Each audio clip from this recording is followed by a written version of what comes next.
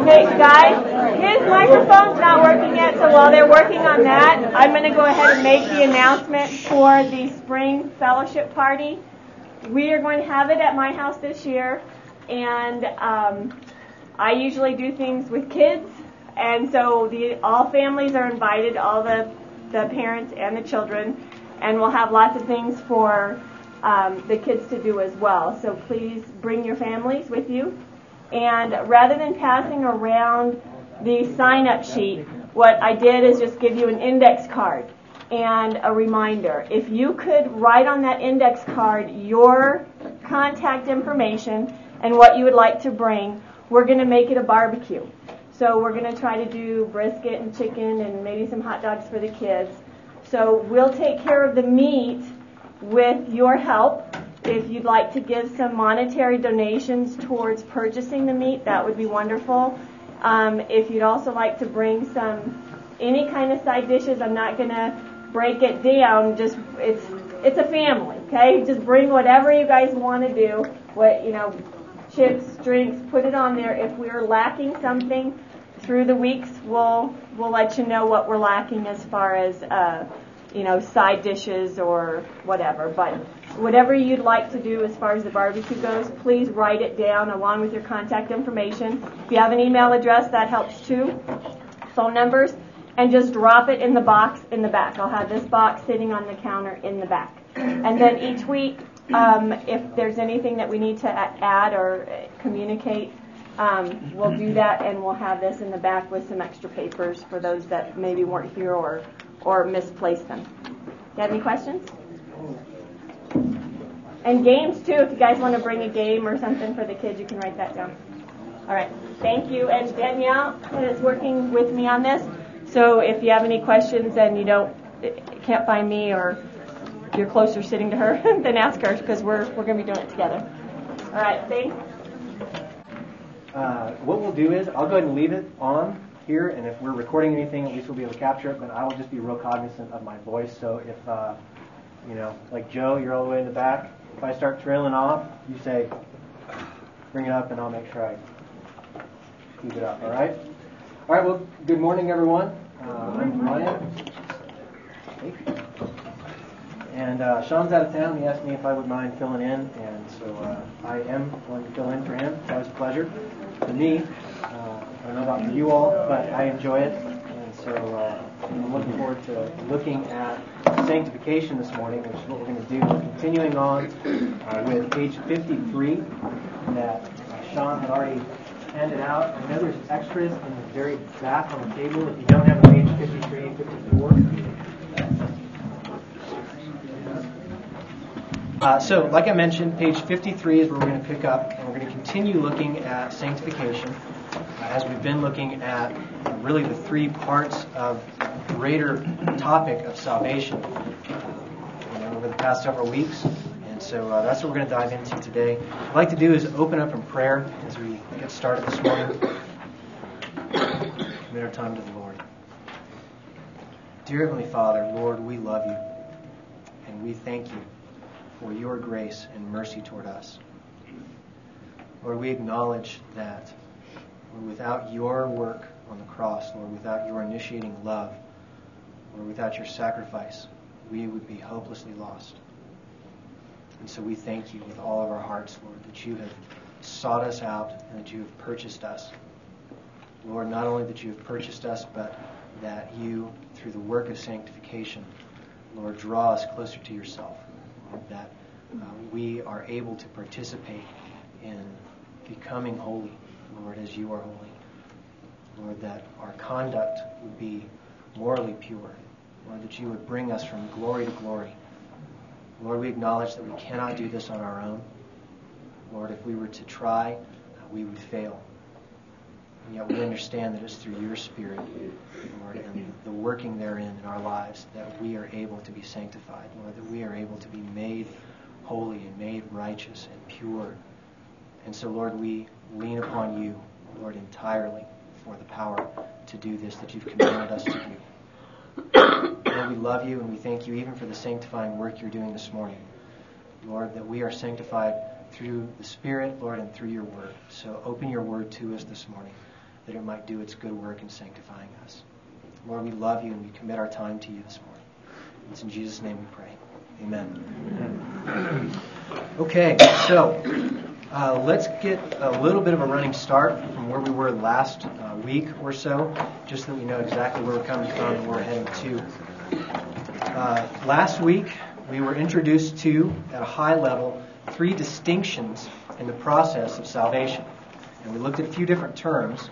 We looked at the first term, which was salvation itself, right? And we saw that term, spent the majority of our time really last week learning about that, and then that term is used in 2 different ways when we're looking at it.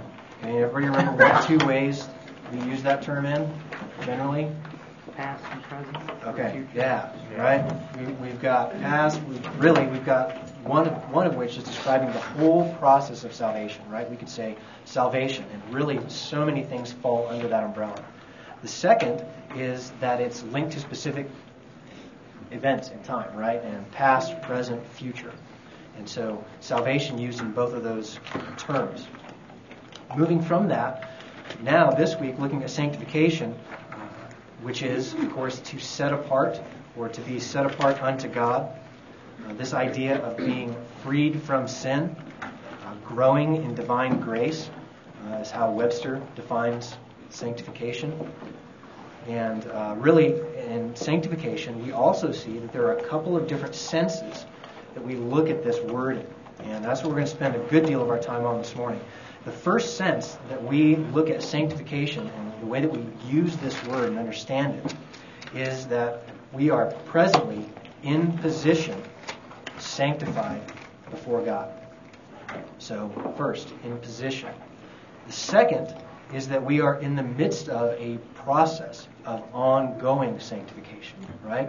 So in the one sense, here we are fully sanctified, right, in the eyes of God, and yet in the other sense, here we are working out our salvation, right, in terms of becoming more and more morally pure and righteous in our conduct. So those are really the 2 things that we're going to look at together today, and we're going to kind of try and tie all of that together in this greater picture of salvation. We will not get into glorification today. We're saving glorification for next week, so make sure you're here, because glorification happens next week. Right? All right. Well, Sean will be back for that. Okay. So, sanctification. As I was looking over Sean's materials, and he's giving me so much to work with, so we have a lot to look at today. But the first idea that we have to grasp, and kind of playing off of what we've already talked about in the introduction, is this twofold concept. And we're going to kind of bear this out a little bit more. One of them is, of course, we're positionally sanctified or made holy in the sight of God. And then we have this day-to-day outworking of our sanctification. We're being molded and shaped into the likeness of God. Okay? Let's look at the first one. The first one we'll look at is position. We'll spend a little bit of time expounding on that. First of all, it's important to understand that if we are in Christ, right, and let's define that real briefly. When we say in Christ, what we mean is that if we have indeed been called by God, the Father, to the person and work of His Son, Jesus, we've been regenerated by the Holy Spirit that results in our eyes being opened to the reality of our sin, as well as our need for Christ's atoning work to make us righteous and holy. We are then, because of those things, living lives that are increasing in love and obedience to Him. Okay, so that is what we mean when we say, if we are in Christ. Okay? So, that said, if we are in Christ, we are indeed sanctified before God. Okay, now this is, again, positionally, we can almost look at this in terms of a past and or present status. Right? This is not something that we are still waiting for to come. We are indeed sanctified before God. If you look on your handout on page 53, you'll see we'll pick up there right under sanctification heading. Right. Can I grab somebody? Yeah, so we can pull out some of that ring. Okay. Picking up there, it says, "It is no small thing that God has sanctified those who are in Christ. Indeed, for those who have come to Him, they are recognized or reckoned as holy. Holy and without blemish in position before God. The sacrifice of Christ has completely covered over the sin of his people, and his sinless life of perfect righteousness has been imputed to their account. Christ Jesus is a perfect priest who accomplished a perfect mediation between God and man. We can have confidence and assurance before God because, and I would insert only because, of what Christ has done. Jesus has merited for us eternal salvation by his broken body and his shed blood.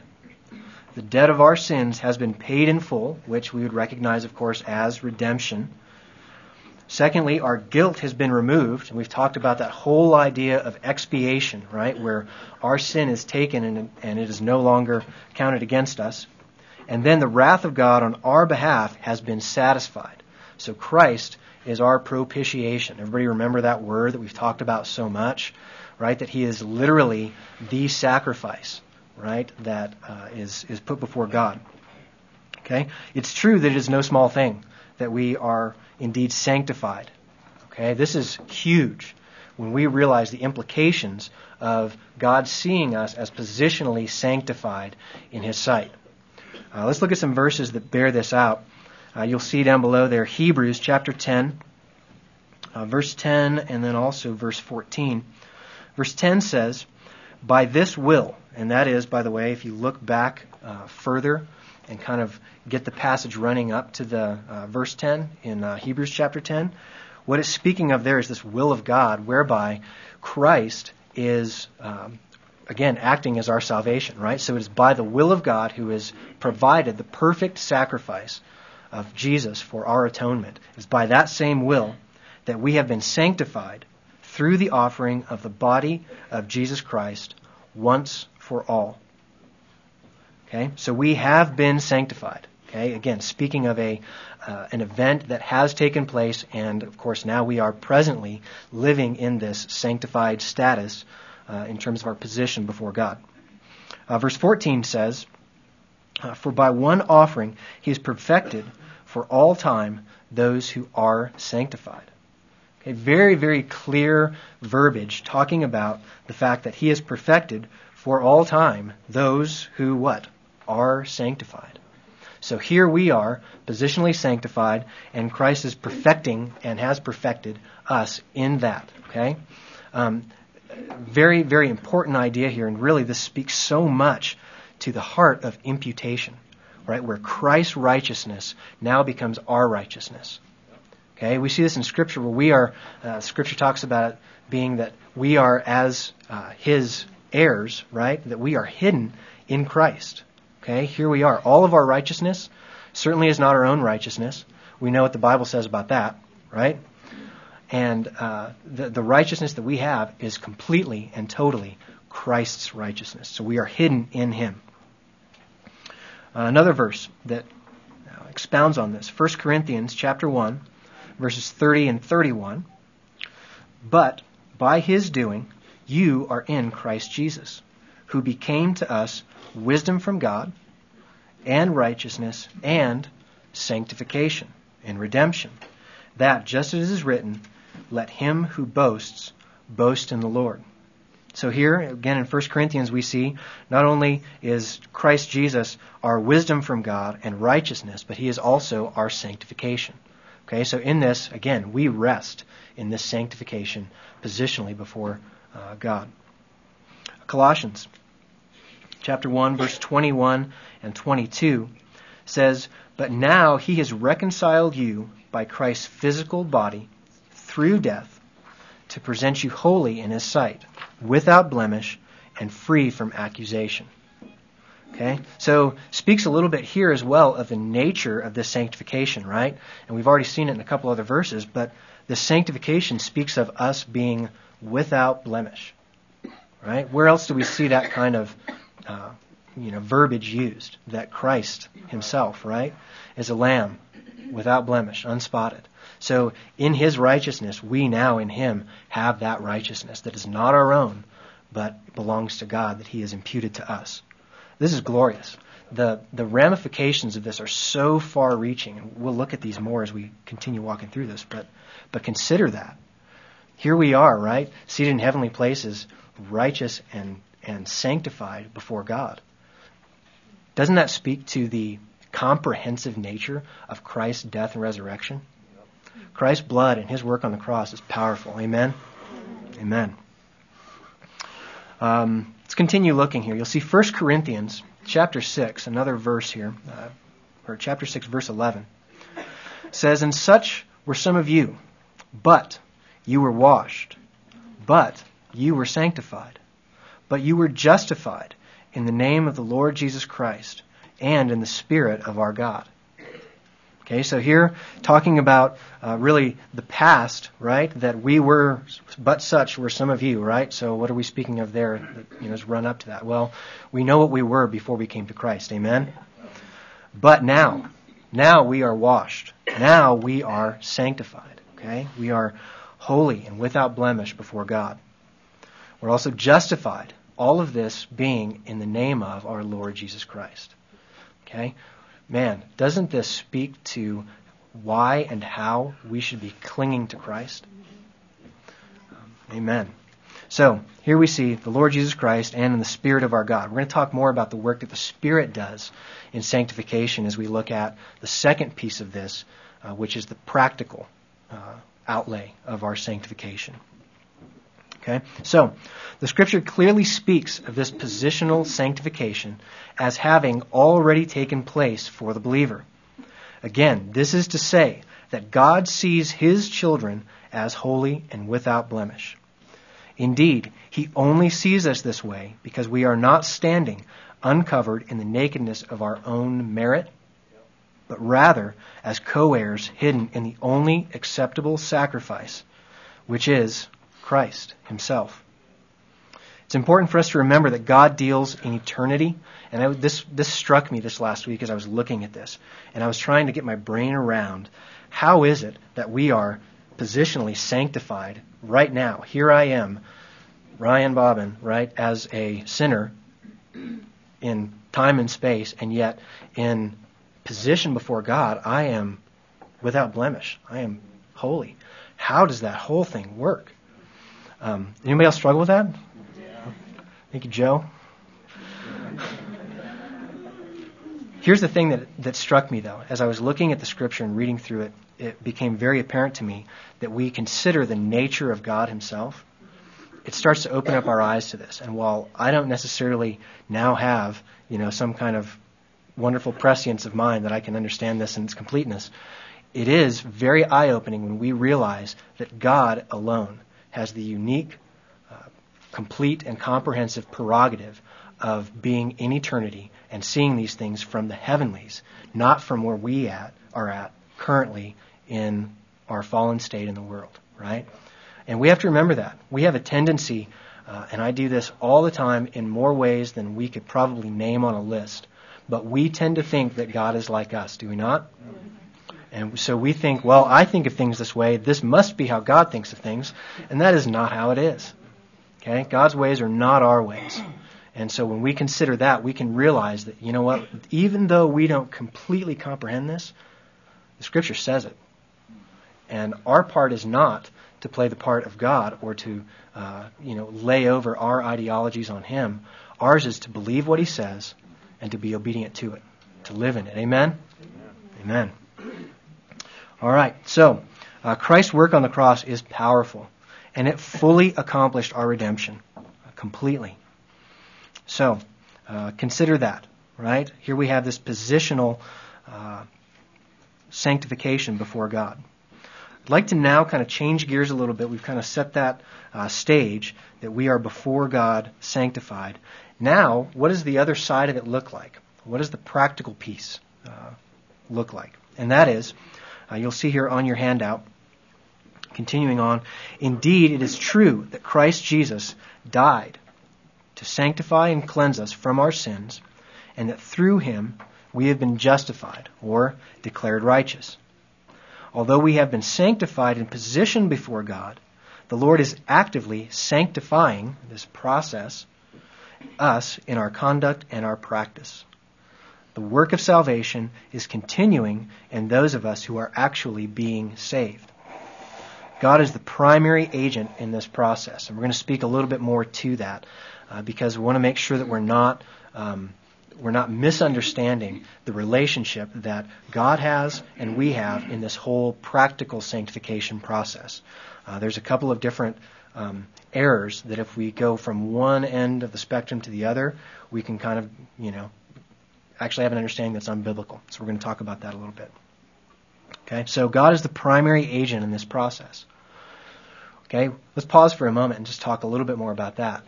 Consider the parallel that we see even in our own salvation, right? So backtracking to last week's topic where we look at the actual piece of salvation where we are saved by God's grace. Okay, is God not the primary agent in our salvation? Amen, right? He is the one who seeks us. While we were yet sinners, right? Christ died for us. Okay? Too many scriptures to name that speak of God's initiating love toward us in salvation. It is not unlike that in sanctification as well. God is the primary agent. Okay? God is the one who seeks and sets forth and works in our hearts and minds that we might desire what is good, right? That we might strive to be morally pure. God is the one who's doing that work in our hearts by the agent of the Holy Spirit. Okay? That is, if we are redeemed. Okay? You cannot be sanctified if you are not regenerate. Okay? I mean, I know that probably goes without saying, but it's important to realize is that we in our own works cannot be sanctified. We have a world of people who talk about and live out this whole idea that, well, he's just a good person, or I'm just a good person, and, I'm just always trying to be better. And you look at the top 10 list of books out there, right? Top 10 list. How many of those are self-help, right? How many people are out there trying to sanctify themselves without the power of God to assist them?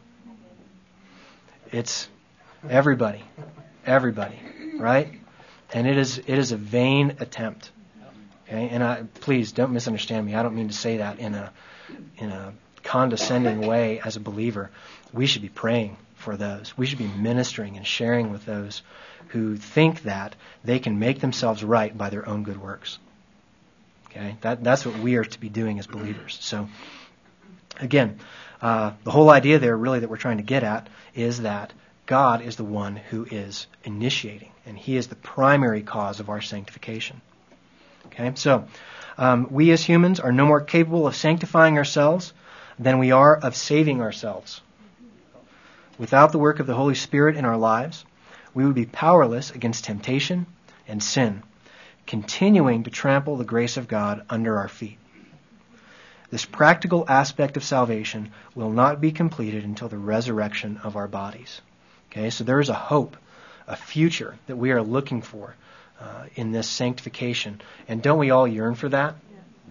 Man, not a day goes by that I don't wake up and think, Lord, come quickly.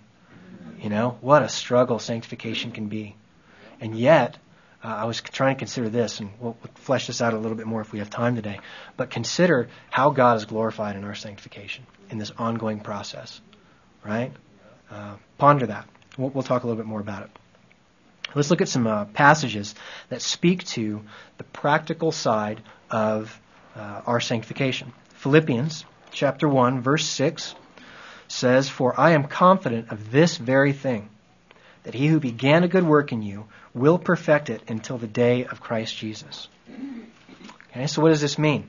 Well, he who began the good work in us, which we would certainly understand that to be God Himself, right, in Christ, will perfect it, that is, the good work that He is doing in our lives, until the day of Christ Jesus.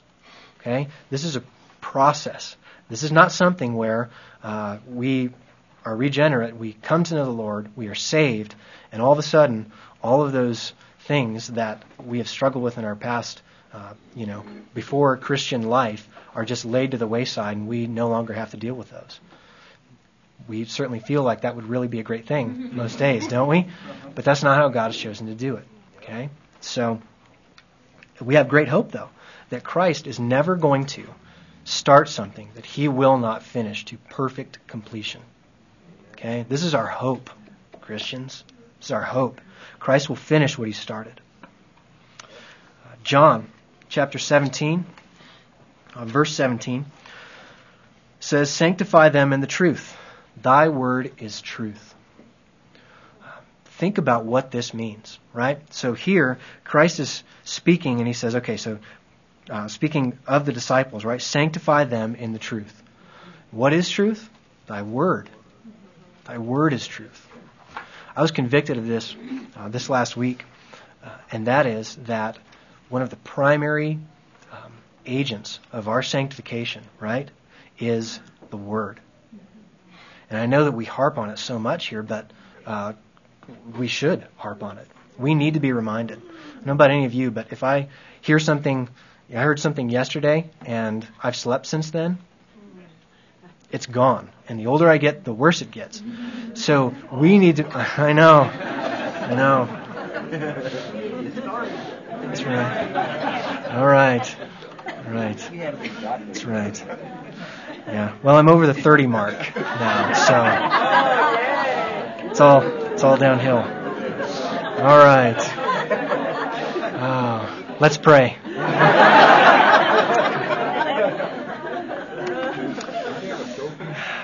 God help us. Okay. But think about this, right? Sanctify them in the truth. Thy word is truth. What does this speak to in terms of how we should be living our lives if we are being sanctified? We should be in the Word. We should be in the Word. And again, this is, I know that so many of you are in the Word, and it's evident. But you know what? There are times where it's a struggle for me to get in the Word. I'll admit. It is a struggle. And I'm not in the Word as much as I could be or should be.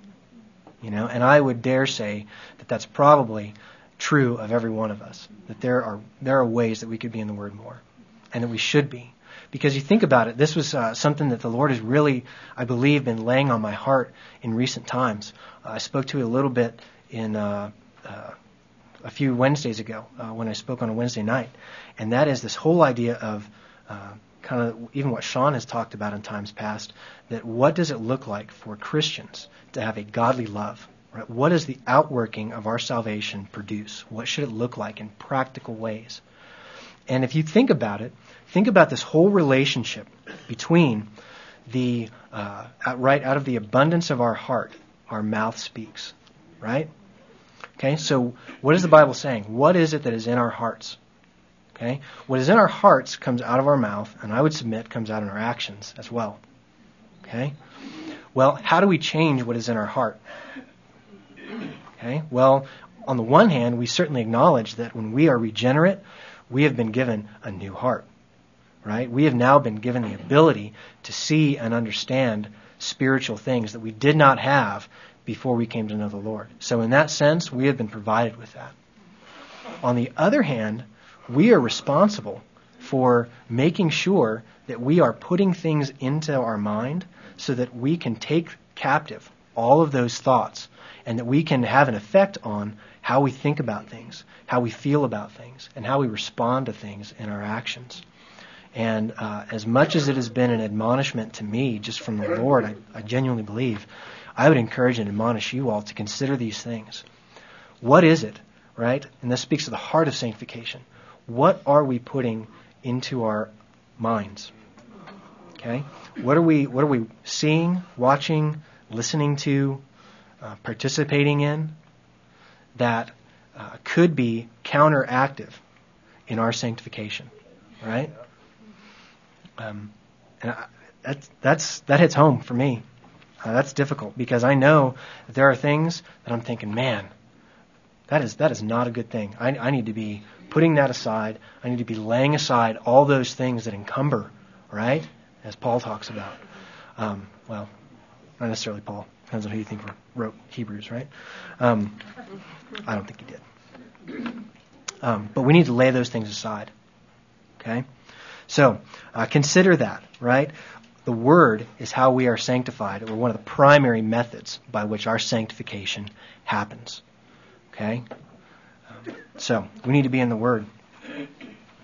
Continuing on, John chapter 17 and then verse 19 says, "And for their sakes I sanctify myself, that they themselves also may be sanctified in truth." This is a beautiful picture here of Christ speaking of his own sanctity, right? His own sanctification, and that is in his sanctification we are sanctified, right? Again, this whole idea that we are hidden in Christ and our righteousness, our sanctification exists in him and in him alone. Okay? We need to cling to the Lord. 1 Thessalonians chapter 5, verse 23 through 24 says, "Now may the God of peace himself sanctify you entirely, and may your spirit and body, or spirit and soul and body, be preserved complete, without blame at the coming of our Lord Jesus Christ. Faithful is he who calls you, and he also will bring it to pass." Okay? Promises that our sanctification will be made complete. Okay? 1 Corinthians chapter 1, verse 7 through 8 says, "So that you are not lacking in any gift, awaiting eagerly the revelation of our Lord Jesus Christ, who shall also confirm you to the end, blameless in the day of our Lord Jesus Christ." Okay? Christ is working out our salvation that we will indeed come to the end, and at that point we will of course be glorified. Looking forward to that. But that sanctification process is ongoing. Okay? There are a couple of things I want to kind of take a little bit of a detour here and talk a little bit more about a couple of different roles that we play in the sanctification process. And anybody who's got Wayne Grudem's systematic theology, I would encourage you to go check out that chapter if you haven't already, but revisit it where he speaks about sanctification. This is really what I'm pulling from here. He's got some verses that I want to share with you and just some ideas that I'd like to flesh out. And that is about the practicality of this sanctification process. He goes in and speaks about the fact that, number one, the sanctification process, although we understand that God himself is the primary cause for our sanctification, right? That he is indeed working in our hearts and minds to bring those desires about.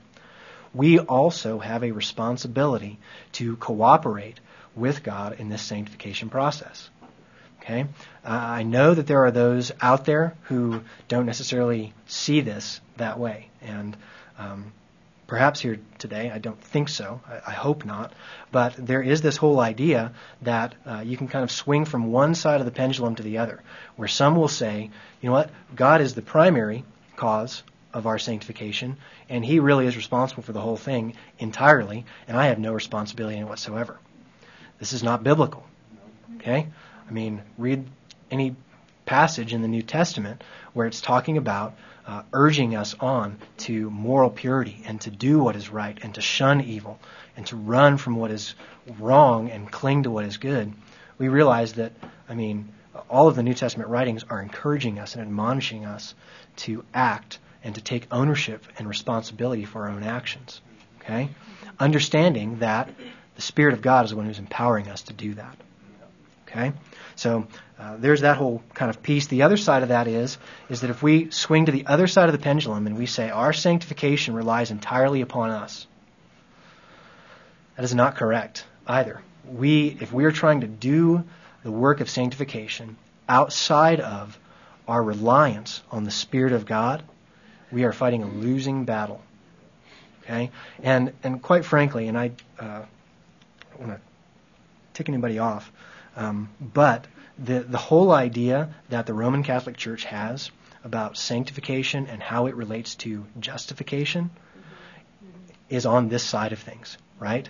They say you cannot be sanctified and positionally before God until you are truly sanctified and perfect, right? So they wouldn't say, yeah, you're sanctified positionally over here and that is working out, because God would be lying, right? God certainly wouldn't call you sanctified if indeed you were not sanctified. Okay? But the Scripture is very clear where it tells us that we are positionally sanctified and we are working out that sanctification in practice. Okay? Again, our responsibility, and I've got friends, I've got family that hold to these ideas. make sure that as we are, as you and I are ministering to them, that we are going to them in love, that we're going to them in patience, and that we're expounding on these things gently. Not all of us, right? We're at the point of understanding where we are now, and it took us that sanctification process to even understand the things that we do now. So we need to minister to those who don't have that, while obviously being bold and proclaiming the truth. But what you have on this side, we hold up the sanctification as our own works that are somehow achieving a righteousness with God. We've now taken away the fact that, right, we are justified by faith alone, right? We're saying now, I am now somehow working towards my salvation and adding something to it. And that sanctification process is, I'm not actually sanctified over here until I'm really sanctified over here. And the Bible doesn't say that, okay? We are sanctified here. We are being sanctified here, okay? Both are true. So, that they remove the imputation of Christ's righteousness. Exactly, and that is at the heart. That's the heart of the issue. Yeah, and Greg just said that it's at the heart of imputation, which it is, right? And I was listening to some messages even this past week that were speaking about kind of that whole idea, right? And that is, gosh, justification is the hinge, is it not? How we understand justification properly, and if we don't understand it properly, that is the linchpin of our faith, and really where we're going to be, we're going to differ from others who don't have that same understanding. So, yeah, imputation is huge. We have Christ's righteousness imputed to us. That is glorious. Okay? We don't have to work for our salvation. Okay? It's not something that we're trying to gain by doing so many good things and not doing so many bad things. Certainly that's an outlay or a result of it, but not the cause of it. All right, so here we have this idea that we are cooperating with God. God is primary, but we do have responsibility in the sanctification process. And a couple of passages that I want to share with you here. And if you want to jot these down and look at them later, you are welcome to. First one here in Philippians chapter 2, verse 13. Philippians 2:13. Paul tells the Philippians, God is at work in you, both to will and to work for His good pleasure. Okay? So, God is at work within you. Okay? So God is primary, but we are also responsible for responding to that appropriately and living that out. Okay? So, God is the one who causes us to desire to be sanctified and actually gives us the power to be sanctified. This whole idea of our role in sanctification, there are a couple of ideas I want to touch on. The first one is, really the whole idea is that we have a passive role in our sanctification and that we have an active role in our sanctification. And again, Grudem kind of puts this out, so I'm going to read a little bit from how he lays this argument out. But it says that the role that we play in sanctification is both a passive one, in which we depend on God to sanctify us, and an active one, in which we strive to obey God and take steps that will increase our sanctification. Okay, so let's look at a little bit at both of these elements, just briefly, so that we have a good understanding. The passive aspect, or the passive role that we play in sanctification, is seen in texts that encourage us to trust God and to pray to ask Him to sanctify us. Okay? So in this sense, although we are desiring, right, this is a passive thing. This is where we are relying on the power of God to do His good work in our hearts and minds and our desires to be sanctified. Okay? Romans 12:1 speaks a little bit of this.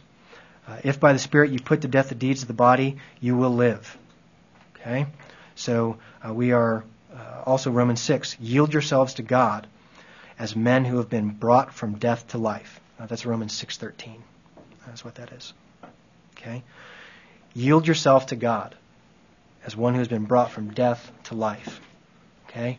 It's this yielding that we are, and reliance on God to provide the power and the strength to do this work that He has asked us to do. Okay? We cannot stop there, though, because if we understand our role in sanctification to be strictly passive, What does that look like in how we live our lives and make our decisions now? It's all on God. I'm not responsible for what I'm doing. I'm just praying and asking that He's going to do some kind of, miraculous thing whereby I am growing in the grace and knowledge of Christ. Okay? We have to also play the active role. And so let's look at that a little bit. The active role, which we are to play, is indicated in Romans chapter 8, verse 13. And here Paul says, "If by the Spirit you put to death the deeds of the body, you will live." Okay? This is a beautiful passage where it really draws in both sides of what's happening here, right? So, how are we doing this? Well, it says we are doing this by the Spirit. Who is to put to death? You. You are to put to death the deeds of the flesh. Okay? So, relying on God's power to do it, responsibility of us to put to death the deeds of wickedness and all the things that we know we are not to be doing. Okay? There's a few others here actually that I want to share with you, and this is a pretty exhaustive list of passages that speak to this whole idea.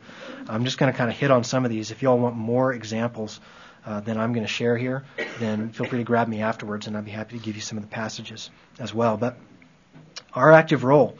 Let's see, Romans 8, 12, 13, we just talked about that. 1 Thessalonians chapter 4, verses 3 through 8. Says, "For this is the will of God, your sanctification. That is, that you abstain from sexual immorality, that each of you know how to possess his own vessel in sanctification and honor, not in lustful passion, like the Gentiles who do not know God, and that no man transgress and defraud his brother in the matter, because the Lord is the avenger of all these things. Just as we also told you before and solemnly warned you, for God has not called us for the purpose of impurity, but for sanctification. Consequently, he who rejects this is not rejecting man, but the God who gives his Holy Spirit to you." Okay? The real key to that is even right up there in the first couple of lines of that verse.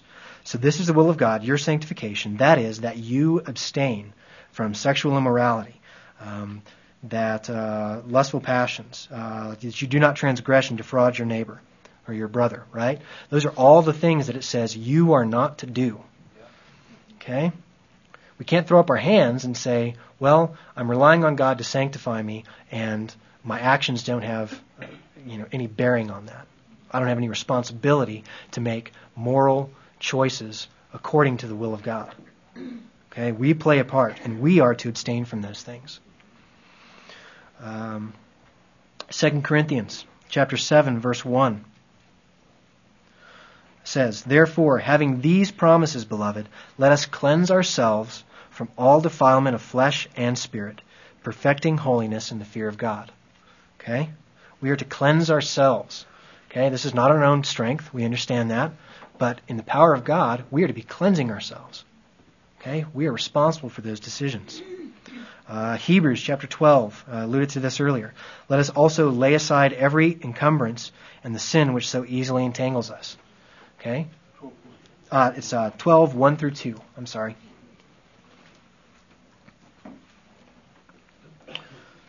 Right? So we are commanded to lay aside all these encumbrances, all these things that hinder us. Okay? We have the responsibility to acknowledge what those are and to lay them aside. There's several others here. I'm not going to go over all of these because time tends to get away from us so quickly. Okay? So, speaking again of our responsibility, our active role in the practical outliving or living out of our sanctification.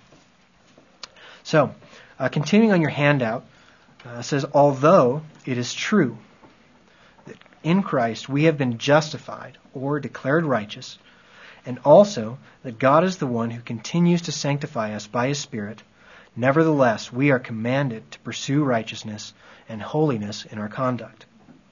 We are admonished again and again to be holy and to purify ourselves, remaining in repentance. This is the practical aspect of salvation. There, we are to pursue Christ in our behavior and bring honor to His name in our holy and righteous conduct.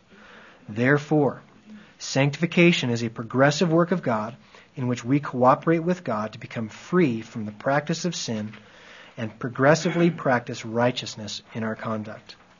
In this sense, sanctification is the work of God and the work of the believer. Also goes in, and Sean's got several other passages here that kind of reiterate this. We see Leviticus there. There's a couple other things that I'm going to kind of jump forward. I'm not going to go through all those verses. Jumping forward, 1 Thessalonians, you'll see this. For is the will of God, your sanctification, you abstain. We read that one a little bit earlier. 2 Peter, going through that again, speaks very, very much to us laying aside what is wrong and doing what is good. Okay, our actions. I want to jump down then to further this progressive work. Okay, everybody kind of find where that's at in the handout? Okay. Further, this progressive work of sanctification begins at regeneration, the moment in time where we are born again, and increases throughout our lives so that there is a decreasing practice of sinful conduct and an increasing practice of righteous conduct.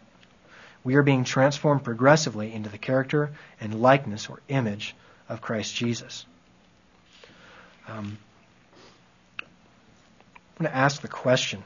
So we've looked at all these, and here we even see in 2 Corinthians and Romans 8, there's a couple other verses that speak to this, again reiterating what we've already looked at.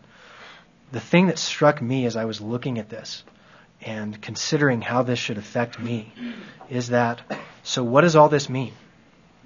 Right? What does it mean when we look at this and we see that Scripture lays out that we have to rely on Christ for the strength to do this, but that we are also the ones who are volitional beings making choices for good or for bad? What does this mean to us in how we are living our lives? And there are very practical ways that I think it's worthwhile to discuss when we are looking at the sanctification process. I'm convicted as I look at this and I think about Christ working His sanctification in my own life. He is so faithful to us, is He not? Even in our faithlessness, right? In our not being in the Word as much as we should, He is still faithful to us in drawing us, right? This is a battle and a war. There's a couple other things that I read this last week that speak to this, and I think that we would all agree with that. We all understand that there is this battle because now we have, right, our new nature over here, and yet we still live in these fleshly bodies where we just war, right, constantly. We need to make sure that as we understand this, that we are taking ownership and we are understanding that every decision that we make, every action that we have is part of that process of our sanctification and that we're responsible to God for it. Again, I can't reiterate this enough just because it's been on my heart so much, but what is it that is going into our eyes and our ears, our hearts, our minds, right? This relationship between the heart and the mind and the body as it acts is very apparent in Scripture, and I think it's something that we too oftentimes we make it so mystical, right? And we think, wow, well, this whole idea that, what's in the heart speaks. Well, what's the heart and all that? It's very practical. What is in our heart is affected by what is going into our minds and how we are interpreting that information that's going into our minds. Are we interpreting it through the lens of Scripture and saying, that is bad, that is profitable, and what is bad, we're shunning, and what's profitable, we're not only taking in, but being deliberate about and meditating on? Right? I mean, we should be meditating on the goodness of God on a consistent, continual basis. Right? These things here, just the work that Christ has done in sanctifying me this week in studying sanctification has been just enormous. And I would encourage you this week as you go out and you think about these things that we've looked at, that you would consider everything that I'm running into, everything that I'm encountering in my life, there is an opportunity for me to be sanctified in how I deal with whatever it is. Right? How is it that I'm dealing with my family? Right? How is it that I'm dealing with my wife and speaking to her and serving her? That is God sanctifying me in that relationship with my spouse. What about my kids? We were joking around earlier up here about the angry dad voice, saying, call them together, use your angry dad voice. And I have an angry dad voice. It's a very good one. You may have heard it in the halls a time or two, right? But how is it that I'm interacting with my children? Am I being sanctified? Am I showing them that from moment to moment I'm growing in the grace and knowledge of Christ and how I act and treat them?